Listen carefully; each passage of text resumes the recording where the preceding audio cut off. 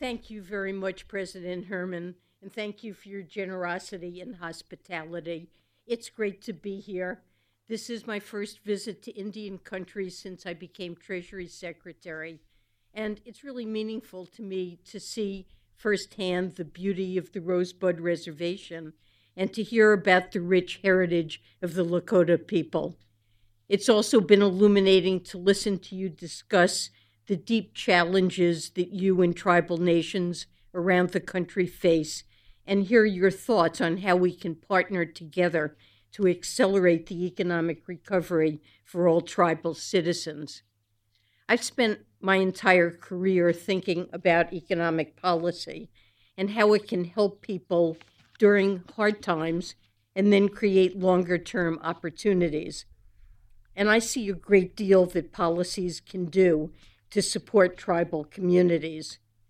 Tribes are the backbone of local communities, and tribal governments are often the largest employer of their citizens and residents in surrounding areas. Simply put, reservations are centers of economic opportunity for millions of tribal and non tribal members, and they merit deep investment by the federal government and our private sector partners. Yet, despite the efforts by tribal governments to develop their economies, significant inequities exist. Many have their roots in prior federal policy. According to the U.S. Commission for Civil Rights Broken Promises report, over 25% of Native Americans live in poverty. In certain tribes, over half of their citizens live in poverty. For Native Americans living on reservations, the unemployment rate is around 50%, and those numbers are unthinkably high. The last 2 years have been hard for everyone, but they've been especially difficult for Native American communities. Tribal communities have had some of the highest COVID mortality rates in the country, and the data shows that few suffered more than Native American workers and enterprises during the pandemic. In addition to the pain the pandemic caused tribal families and communities, this disproportionate impact resulted in the loss of critical tribal revenue that supports government services for tribal citizens in need. The American Rescue Plan, signed by President Biden in March of 2021, provided much needed relief. It injected billions of dollars into tribal communities across the country. This legislation has led to an historic investment in Indian country. Our flagship program, the Fiscal Recovery Funds, provided $20 billion to tribal governments to help fight the pandemic and help tribal households and businesses recover. Tribes across the country, including right here, use these funds for vaccination efforts to protect their tribal citizens. Some places like Rosebud are using the funds for affordable housing projects. Others, such as the Quican Indian tribe, are providing assistance to tribal members who own small businesses that have been negatively affected by COVID-19. To date, 99% of this fund has been distributed, and it's benefited 2.6 million tribal citizens across the U.S. Other programs funded by the American Rescue Plan have also helped tribal nations recover. Take the Emergency Rental Assistance Program.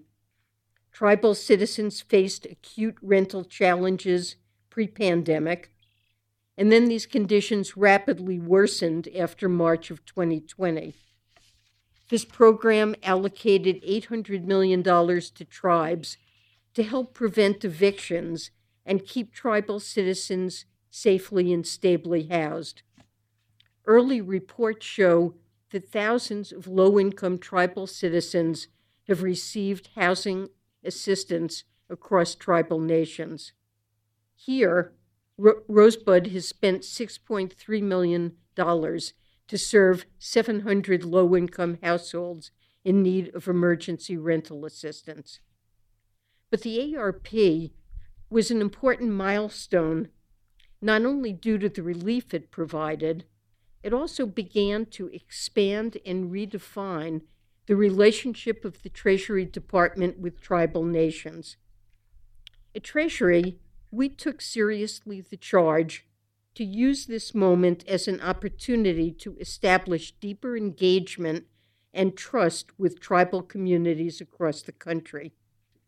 As Treasury distributed this aid, which in totality is over $30 billion in direct aid to tribal governments, we made sure to do so in a way that both respected tribal sovereignty and built upon our partnership to tackle Indian countries' economic challenges. We've strengthened our government-to-government relationship with tribal nations. Over the past year and a half, our department has held 15 tribal consultations and over 100 engagement sessions with tribal leaders, along with one-on-one outreach to tribes directly and through related organizations. These consultations serve to strengthen our engagement with tribal, national, and regional associations and solidify our interagency partnerships. We've worked together with the White House to better coordinate the delivery of support to tribal nations.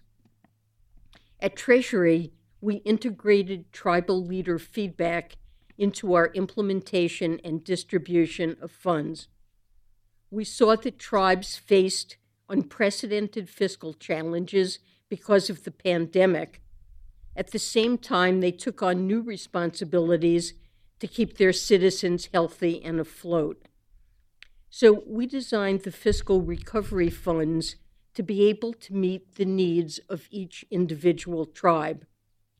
We utilized tribal self-certified data in allocation methodologies. We incorporated tribal flexibilities into guidance and customized tribal government reporting. Our administration of this aid has shown that learning from and partnering with tribal nations results in better federal policy for tribal and surrounding communities. We were able to meet the different needs of different tribes. For instance, when you here in Rosebud told us that many of your tribal members cannot afford internet in the home, which resulted in many children unable to attend virtual school, as well as tribal employees unable to connect remotely, we worked with you to approve a capital projects funding award to enhance internet connectivity across the tribe. To date, Treasury has made $8 million in tribal capital projects awards. And this is just one way Treasury is working with the rest of the Biden-Harris administration to improve broadband connectivity across Indian country.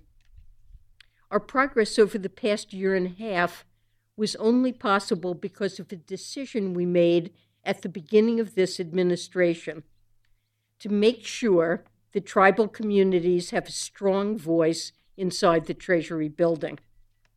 As we established the Office of Recovery Programs last year, we built in a dedicated tribal policy and engagement team within the office, charged them with informing our tribal policy and engagement efforts across recovery programs. Crucially, this team was staffed with diverse tribal citizens with previous tribal government policy and economic development experience. And it's on them that I want to end my remarks. Earlier today, President Biden announced his intent to appoint Chief Lynn Malerba of the Mohegan tribe as our next treasurer. Thank you and welcome, Lynn.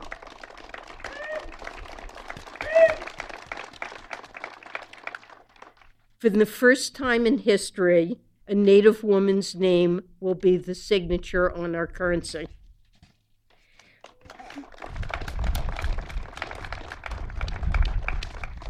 With this announcement, we're making an even deeper commitment to Indian country. The Treasury is establishing an Office of Tribal and Native Affairs in the Office of the Treasurer, which will be responsible for Treasury-wide tribal work. Treasurer Malerba will expand our unique relationship with tribal nations, continuing our joint efforts to support the development of tribal economies and economic opportunities for tribal citizens. Importantly, we look forward to working with tribal nations and Congress to make this office permanent, so it will be there for decades to come. Well, I promised to visit Indian country, and I couldn't be more gratified to have had this chance to visit with you today. Treasury and the administration are deeply committed to partnering with you. We know that the programs the government is now implementing are by no means sufficient to remedy centuries-long inequities and injustices. But they're a start, and it's a start I think we can build on in the years to come, and I'm excited to continue this journey with you as even deeper partners. Thank you very much for hosting me here. Thank you.